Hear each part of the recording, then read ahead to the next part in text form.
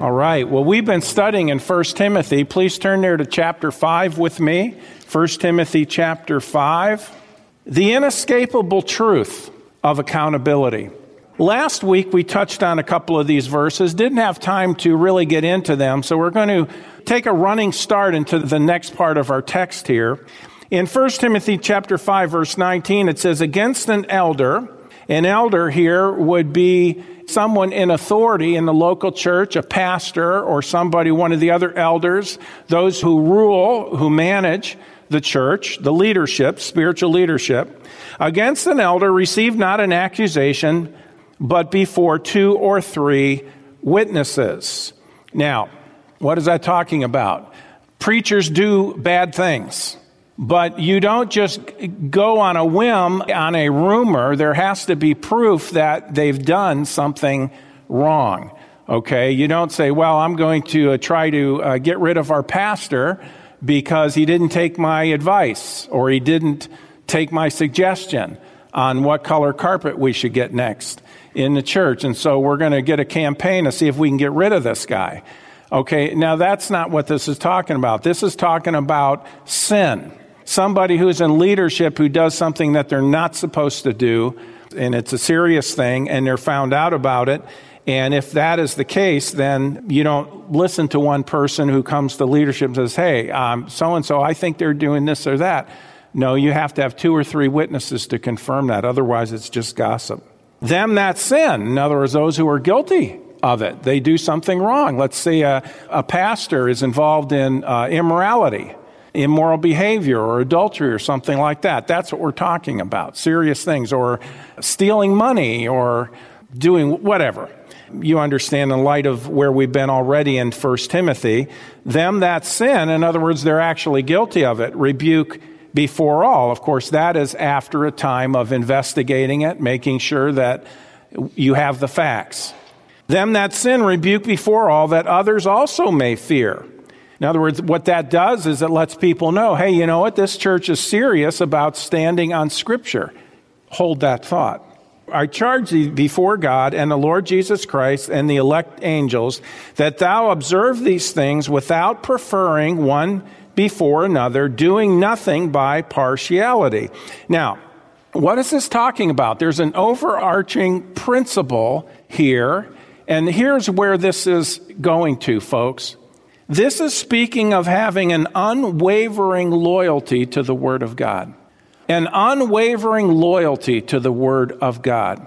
Now listen, if a church has an unwavering loyalty to the Word of God, that may hinder it from ever becoming maybe a mega church or this or that, but it will have the pleasure of God and the blessing of God on it. Why? Because it's being true to Him. You see, it's easy. Now, we could have a mega church here.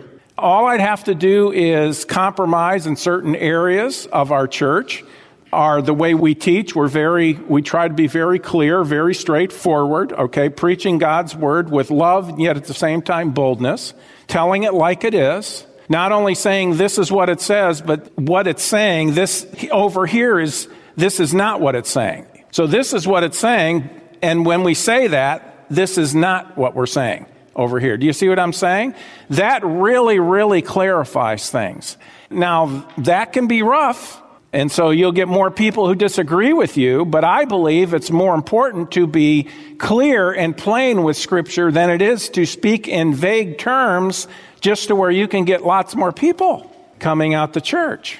And so we have to have this loyalty to the Scriptures. We can't compromise it. We can't say, well, you know what? We're going to revisit this issue of homosexual marriage. No, we're not. God has spoken and He doesn't stutter. Or we're going to revisit this issue of women preachers. No, we're not going to revisit that. God has spoken. He doesn't stutter. Well, I don't know about if God really, this issue of God being the creator of everything and all that. I mean, there's got to be someplace. I mean, the secular scientists, they have all the evidence of evolution. I've seen it in their charts. I mean, everybody knows it started with the ooze in the Nile River that was struck by lightning. Of course, no one knows where the Nile River came from or where anything came from, because it came from a black hole and there wasn't anything that became everything. It started there and there was a lizard, and then the lizard got, or snake, and then the snake got legs, and then it got up, and then it got a little bit more upright, and before you know it, then there we were. There was the caveman, and there was Fred Flintstone, and there was all these different things. By the way, the Flintstones is more Christian than your science books. Did you know that? The Flintstones is more biblically accurate than the science books today, because the Flintstones have human beings and dinosaurs living at the same time. Remember Dino? Remember Barney? Hold back. Nobody say yabba dabba doo or anything like that, okay? Here's the point, folks. We're not revisiting the issue of creation because it's settled. If you believe Genesis 1:1, then all the rest falls in line. And if you don't believe Genesis 1:1, you've got problems. So we're not going to revisit anything, okay? I got off track, but let's move on. This speaks of having an unwavering loyalty to the Word of God. We should not be quick to react in the wrong way and see someone guilty of something before the truth is known. But if they are guilty, we must side with Scripture with the right attitude and the right actions. There are no exceptions or people who are above the standards and the truths of the Lord and His Word. No one is above that, including me. No one is above it. We always act in grace, we always act in truth, but we do stand on the Word of God. That is the standard. Now, what I've just said, many people will say, yeah, that's where we stand. Amen. Amen to that. We all amen this truth, but when it comes to taking a stand, when even friends or family or co-laborers in Christ go astray, and we have to take a stand with them, or it costs us a friendship, that can be challenging, but it is necessary. Why? Because God's word must stand.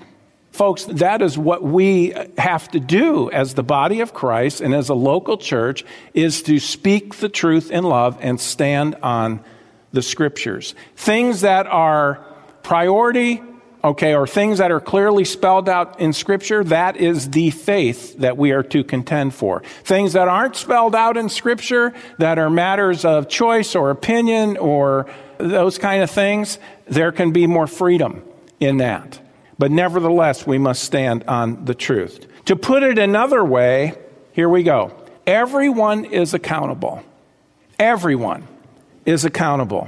No one is above it, including the pastor and the elders. And so that leads us, I know I've already touched on it, but that leads us to, let me just spell it out, the accountability of leadership. The accountability of leadership. Verse 21, lay hands suddenly on no man, neither be partakers of other men's sins.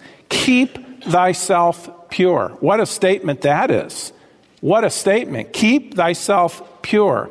This probably refers to a premature ordination or giving a position of leadership to somebody who has not been proven yet, but churches wanting to get people in position, or, and this goes on, folks, this goes on, churches getting somebody of influence and saying, we've got to get this person on the board in a place of leadership because they will make our church look more important to the world.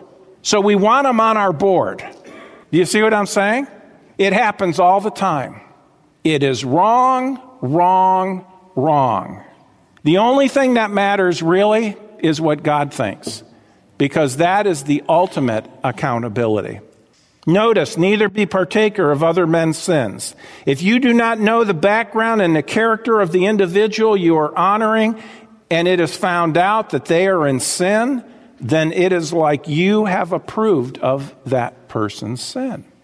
And then to undo that, which, you know what, if you're in a mess and you need to undo it. But wouldn't it have been better to be more prudent on the front end and not get into the mess to begin with? You ever done that, by the way? You're going for a walk, maybe a walk in the field or whatever, and you're walking and you're going all that, and then all of a sudden you look down and you realize you're in a whole area of mud. and it's all over your shoes and it's all over your pants, and you're right in the middle of it. You might say, I need to get out of here. Well, guess what? Whatever amount of mud you got on you, you're going to get that much more on you again trying to get out. Wouldn't it have been easier just to keep an eye and not get in that situation to begin with? Things can get messy, right? 1 Timothy 5:23, drink no longer water, but use a little wine for thy stomach's sake and thine often infirmities. Now, this is an interesting verse, verse 23. It is amazing to me that people who want to drink alcohol use this verse to support social drinking. It's like, you may be able to read, but you don't read with comprehension. That's not what the verse is talking about. Use it for social drinking. Let me give you some facts about this. First, Paul had to tell Timothy to drink it. He had to tell him to drink it. This fact at least hints to the idea that Timothy did not touch the stuff, because Paul had to tell him, no, you need to do this for your health. Otherwise, why would Paul have to tell him to drink it if he was already doing it? He wasn't already doing it, but it was for medicinal purposes. We know this from 1 Timothy 3, verse 3. Church leadership, Paul gave the qualifications, and he talked about elders or pastors or both. And he said, not given to wine, 1 Timothy 3. Proverbs 20, verse 1, it says, wine is a mocker, strong drink is raging, and whosoever is deceived thereby is not wise. Wine is a mocker. In what way? It mocks God, it mocks his word, and it mocks the drinker. It mocks the drinker. It says, ha ha, you don't know what you're getting into. Wait till I have you in bondage. Wait till you're addicted to this. Then we'll see how much you enjoy it. Years ago, my wife and I were driving around town and we saw a beer truck, and it had on the back of that beer truck, say no to drugs. Do you believe it? There's only one word for that. I know people don't like me using it. It's stupid. That's stupid. Say no to drugs. You're driving a truck of drugs. Do you get it? Proverbs 23:31, look not upon the wine when it is red, when it gives its color in the cup, when it moves itself aright. At the last it bites like a serpent and stings like an adder. It's talking about alcoholic. Not talking about grape juice. Years ago I was talking to a doctor, and he was talking about healthy heart and this and that. He says, well, you be good for your health if you drank wine. He's a Christian. And I just looked at him. I'm usually not this way with people I respect. I looked at him and I said, come on, you know better than that. It's not the alcohol. It's the grape juice. That's where the benefits are. It's not the alcohol. He just, like that, we went on with the visit. Which leads us to our next point. It was for medicinal purposes, often infirmities. Timothy, no doubt, had stomach problems that were possibly caused by water supply, possibly in certain parts of the world. Even today, folks, in certain parts of the world, what do they say? Don't drink the water, right? Don't drink the water because the water is polluted.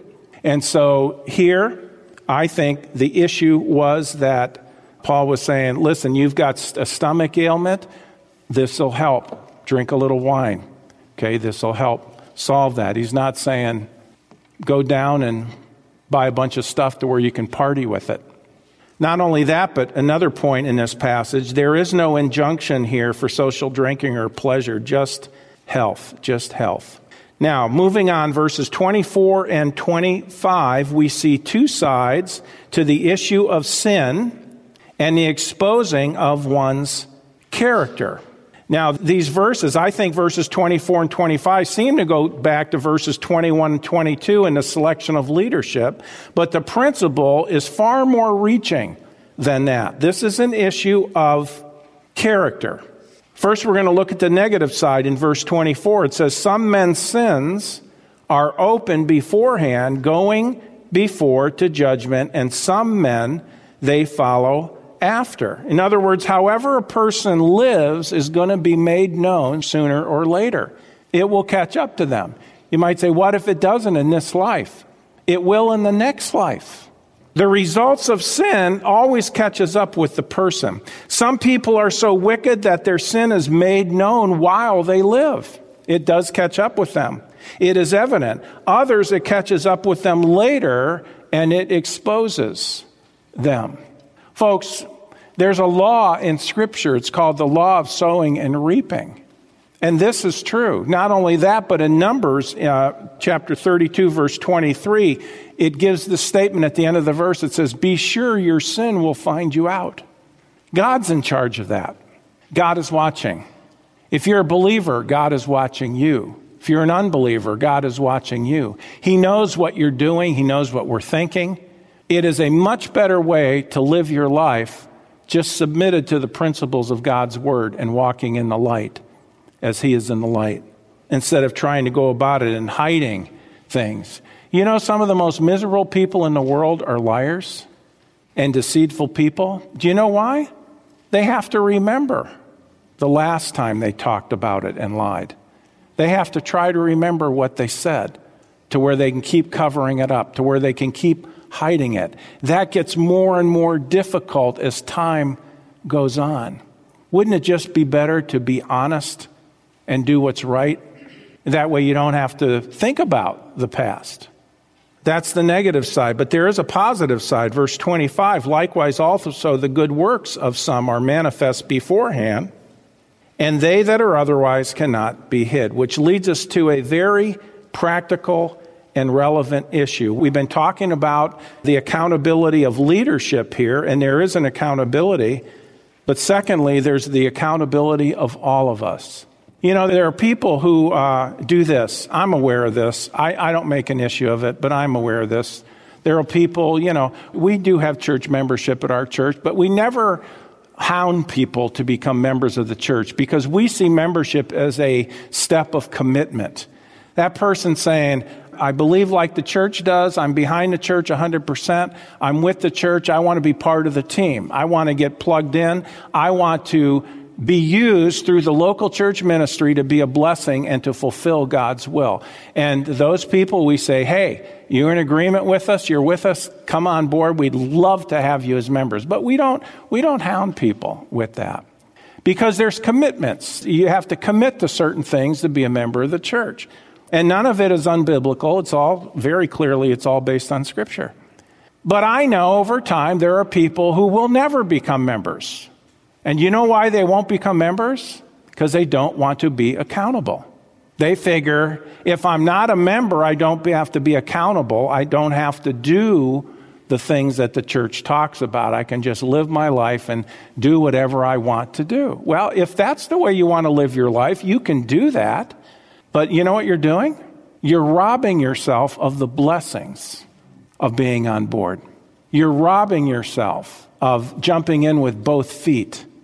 Folks, listen, in the Bible, you will not find God looking with favor on what I call Christians at large.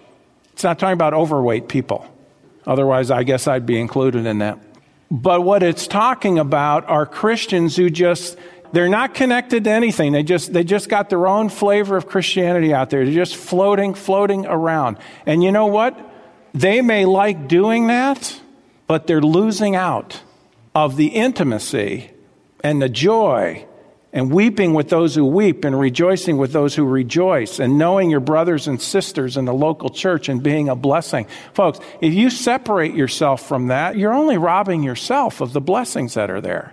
The teamwork, the camaraderie, and all those things that are part of local church ministry. No pressure. I'm just saying, this is the way it is. The accountability of all of us. First, for the believer. Turn with me to Romans chapter 14. Romans 14. Now, we won't spend a huge amount of time on the details of this. More of it when we get to our series on judgments, the 7 judgments of God.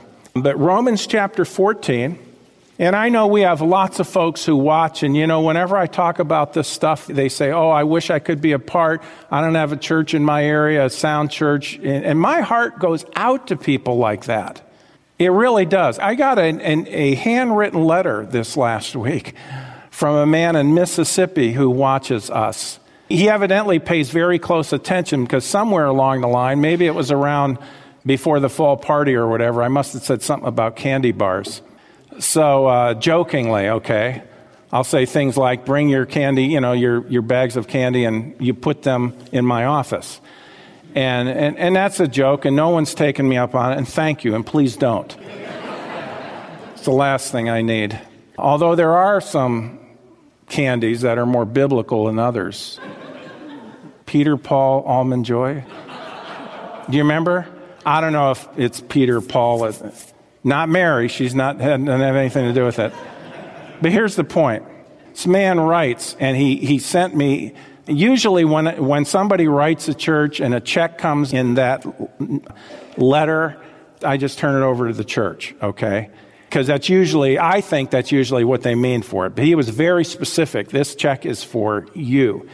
And he said, maybe use it to, it wasn't a giant check or anything, but it's so appreciative, so thoughtful of the man. He said, just use it to buy a few candy bars. That's what he said. Sweet guy. Let me tell you, folks, he went on how much he appreciated our ministry. And he also said, be sure to tell the people who get this up on the internet how much we appreciate it. So those of you who are part of the production, the recording, and all of it, thank you so much, okay? You're making such an impact in the lives of people. But a handwritten letter, 2 pages long, written by this man, okay? What a blessing. What a blessing that is. Romans 14, verse 10. It says, but why dost thou judge thy brother, or why dost thou set at naught thy brother? For we shall all stand before the judgment seat of Christ. This is written to Christians. Every Christian will stand at the judgment seat of Christ. The issue at the judgment seat of Christ is not whether you're going to heaven and hell. It takes place in heaven. It's not punishment.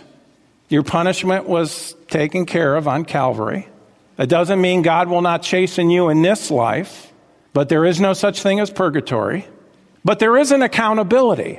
We are going to give an account, a verbal answer to God for how we lived our lives since we trusted Christ. This is for believers.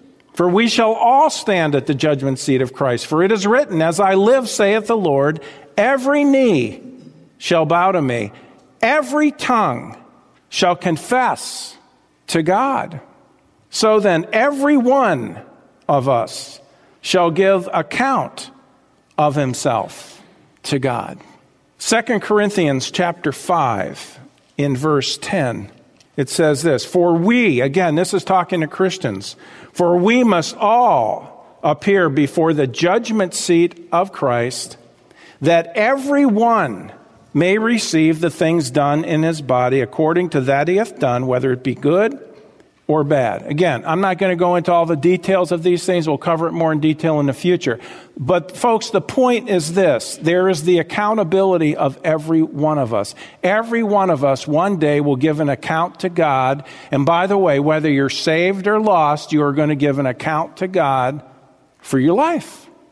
So we need to be thinking about, when all is said and done. See, we get stuck in the mud of the present is what happens. We get stuck in the mud of the present. We care more about what other people think, how other people will respond, what I might lose, what I might be inconvenienced with, maybe some embarrassment I may go through, forgetting that ultimately we will one day be face to face with our Savior himself, and are going to answer to him. And that is the final judgment. Not what people think. What does he think? What does he think of me? That's what matters most. And is there anybody who's done more for me and you than Jesus Christ? No. Back to 1 Timothy 5 in verse 25 again. It says, likewise also the good works of some are manifest, made known beforehand, and they that are otherwise cannot be hid. You live your life for Christ. Maybe no one will notice what you do. Maybe you're a behind-the-scenes kind of person. And by the way, we've got lots of those here at Northland. And every one of you is appreciated. Every single one of you. Some things nobody sees. Other things will be made known. Jesus said in Matthew 5:16, let your light so shine before men that they may see your good works and glorify your Father, which is in heaven. Okay? The impact we can have. Those who are truly living for the Lord will also be known in time, whether in this life or down the road. All right? Folks, we reap what we sow, whether positively or negatively. It's inescapable. The law of sowing and reaping is just as real as the law of gravity. You can deny the law of gravity. You can go downtown to where Mark works at the big Wells Fargo building. Now, because he's in the banking business, don't think he's loaded with money. Doesn't work that way. Right, Mark? Nope. But you could go and you could get on top of that building and you can say, I just do not believe in the law of gravity. I do not believe it. Watch. And you jump off that building. And you may not believe it, but you will believe it after you're dead. Because, folks, you're going to be mashed potatoes in just a short period of time. It's a law. The law of gravity is created by God, and he's not going to change it because we disagree. The law of sowing and reaping is created by God, and he's not going to change it because we disagree. It's a reality. You know, that is one of the greatest motivations in a Christian life is the law of sowing and reaping. It's a common sense motivation. You look at it, okay, God's word says if I go in that direction and I go against his word and I rebel and I sow seeds of wickedness and sin, that it's going to come back on me. Common sense says, I don't want a miserable life. I want a blessed life. God says, okay, then go with me. Do it according to my word. Sow good seed. Live for me. Live according to Scripture. You'll get the blessings of that in this life and also the next. 1 Corinthians chapter 3 and verse 13. Every man's work, this is when we stand at the judgment seat of Christ, every man's work shall be made manifest, made known. For the day shall declare it, because it shall be revealed by fire. Do you see that? It'll be made manifest, the day shall declare it. That's exactly what Timothy was saying. It's going to be made known. The way we live will be made known. We are accountable to God. Every man's work shall be made manifest, for the day shall declare it, because it shall be revealed by fire, and the fire shall try every man's work of what sort it is. Further down in the same passage, chapter 4, verse 5, it says, Therefore judge nothing before the time until the Lord come, who both will bring to light the hidden things of darkness and will make manifest the counsels of the heart, even motives. And then shall every man have praise for God. Now that's for the believer. We've been talking about for the believer here so far. But then there's that for the unbeliever. Turn with me to Revelation chapter 20. There's an accountability. Revelation chapter 20. The wicked of this world. Believer, don't ever forget this.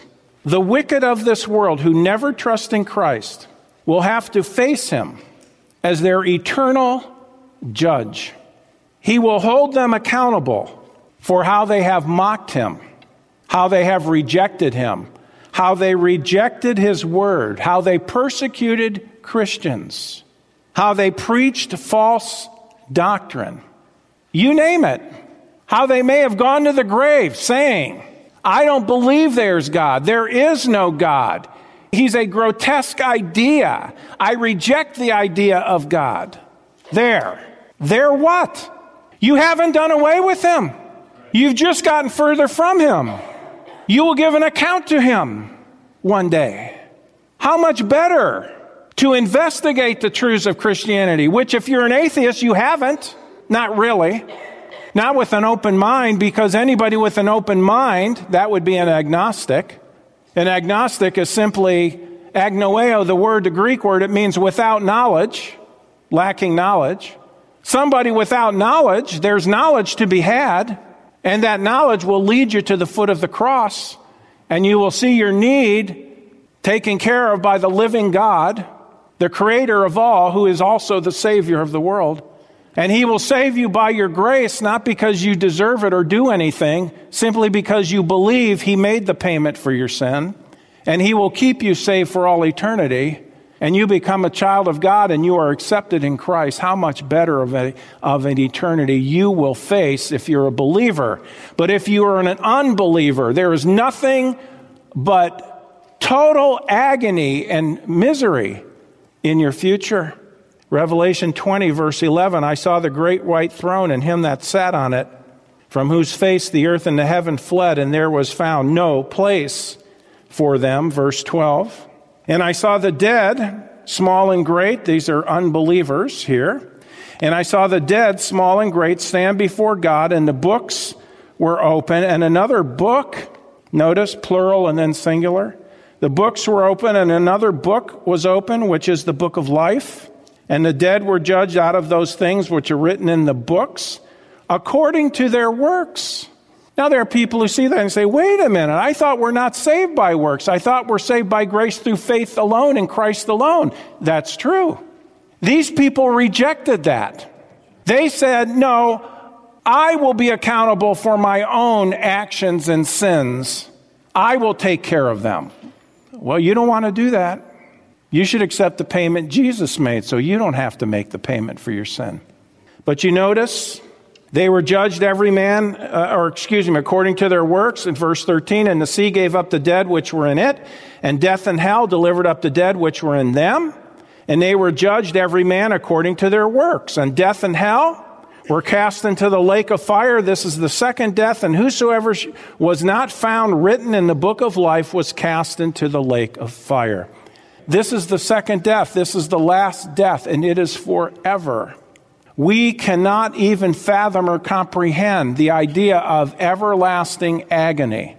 By the way, you know what's gaining steam now? Quote unquote Bible-believing churches saying that hell is not forever. It's not forever now. I heard a guy on Janet Parshall's program a couple weeks ago. He believes in annihilation. That's a Jehovah's Witness doctrine. That's not what the Bible says. The Bible says the smoke of their torment ascends up forever and ever. Folks, if there's forever smoke, there's forever fire. The Bible says there's no rest day nor night in hell. I don't say that with pleasure. I say it as a pastor who is warning. If you're hearing this message and you've never put your faith in Jesus Christ as your Savior, He is the only way to heaven. I don't even like saying the word hell, but this is the destiny of the lost, and it doesn't have to be. They're judged according to their works, and it has to do with what will their punishment be for all eternity in hell, because the Bible, Jesus talked about there being a greater condemnation. So there's condemnation, and then there's a greater condemnation. That, to me, points to degrees. I could be wrong, but I don't believe I am. Let's end on a positive note, shall we? Turn to 1 John chapter 5. I love this passage. I saw this the first night I got saved, or the night I got saved. 1 John 5, verse 11 says this, and this is the record, here you go, that God has given to us eternal life. And this life is in His Son. Verse 12. I know I say this at times, but it's significant. If you've never heard this before, verse 12. God could not make it simpler. Every word in verse 12 is one syllable. No highfalutin talk. Look at it. He that hath the Son hath life, and he that hath not the Son of God hath not life. What's the key to heaven? Do you have the Son?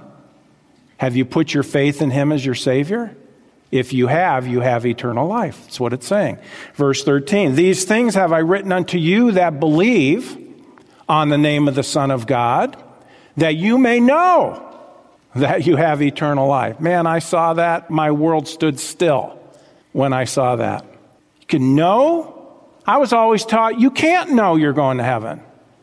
You may know that you have eternal life, that you may believe on the name of the Son of God.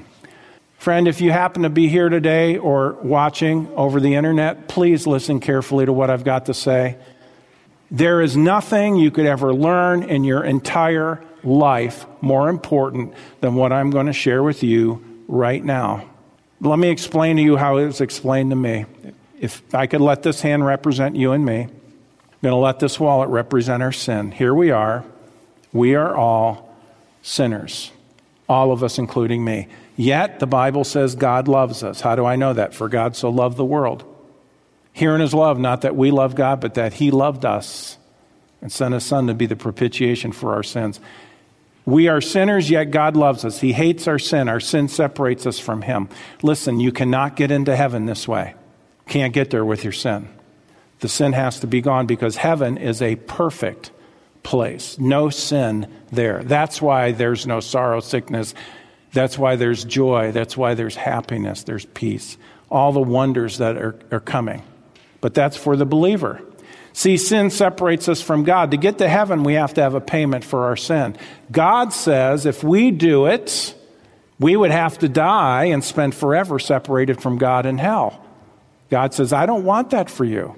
Now, religion says, oh, I think Jesus is important, but you know what? I think I have to do works, like we just read in Revelation. I think I have to do works to get rid of my sin. I have to go to church, be baptized, try to be a good person. All those things. Well, they may be good things, folks, but they don't pay for sin. Death is the only payment. A death payment has to be made. Either you'll do it and spend forever separated from God, or let someone else do it for you. I said, what's that about? That's what Jesus Christ is all about. Because there's nothing we could do to save ourselves.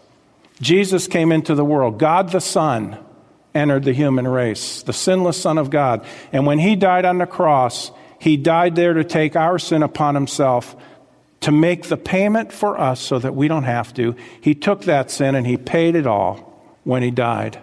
He was buried and He rose from the grave. He has paid for all your sin. You don't have to go to hell. You can go to heaven. All He's asking you to do is believe in Him, that He did that for you. The moment you believe in Christ, the payment He made is good on your behalf. If you say, no, I can't accept that, that's too easy, then you're saying, I will be responsible for my sin. If you die in this condition, you'll be lost forever, no second chances. You've heard it today, how you can be forgiven, how you can have a home in heaven. Simply believe. These things have I written unto you that believe on the name of the Son of God. Jesus, His name means God who is our Savior. These things have I written unto you that believe on the name of the Son of God, that you may know that you have eternal life. When you believe, you're forgiven. How much? All of it. Not only what you've done, but what you're going to do to the day you die. There's no condemnation to those who are in Christ. If you've never trusted Christ, would you do it today? It's the best news in all the world. We are accountable. Every one of us. Well, friends, that concludes this edition of Voice of Assurance. Thanks so much for listening. And would you share this ministry with a friend? To contact us or learn more about our ministry, please visit www.northlandchurch.com. Your prayers and support for this ministry are greatly appreciated. Thank you so much, and God bless you.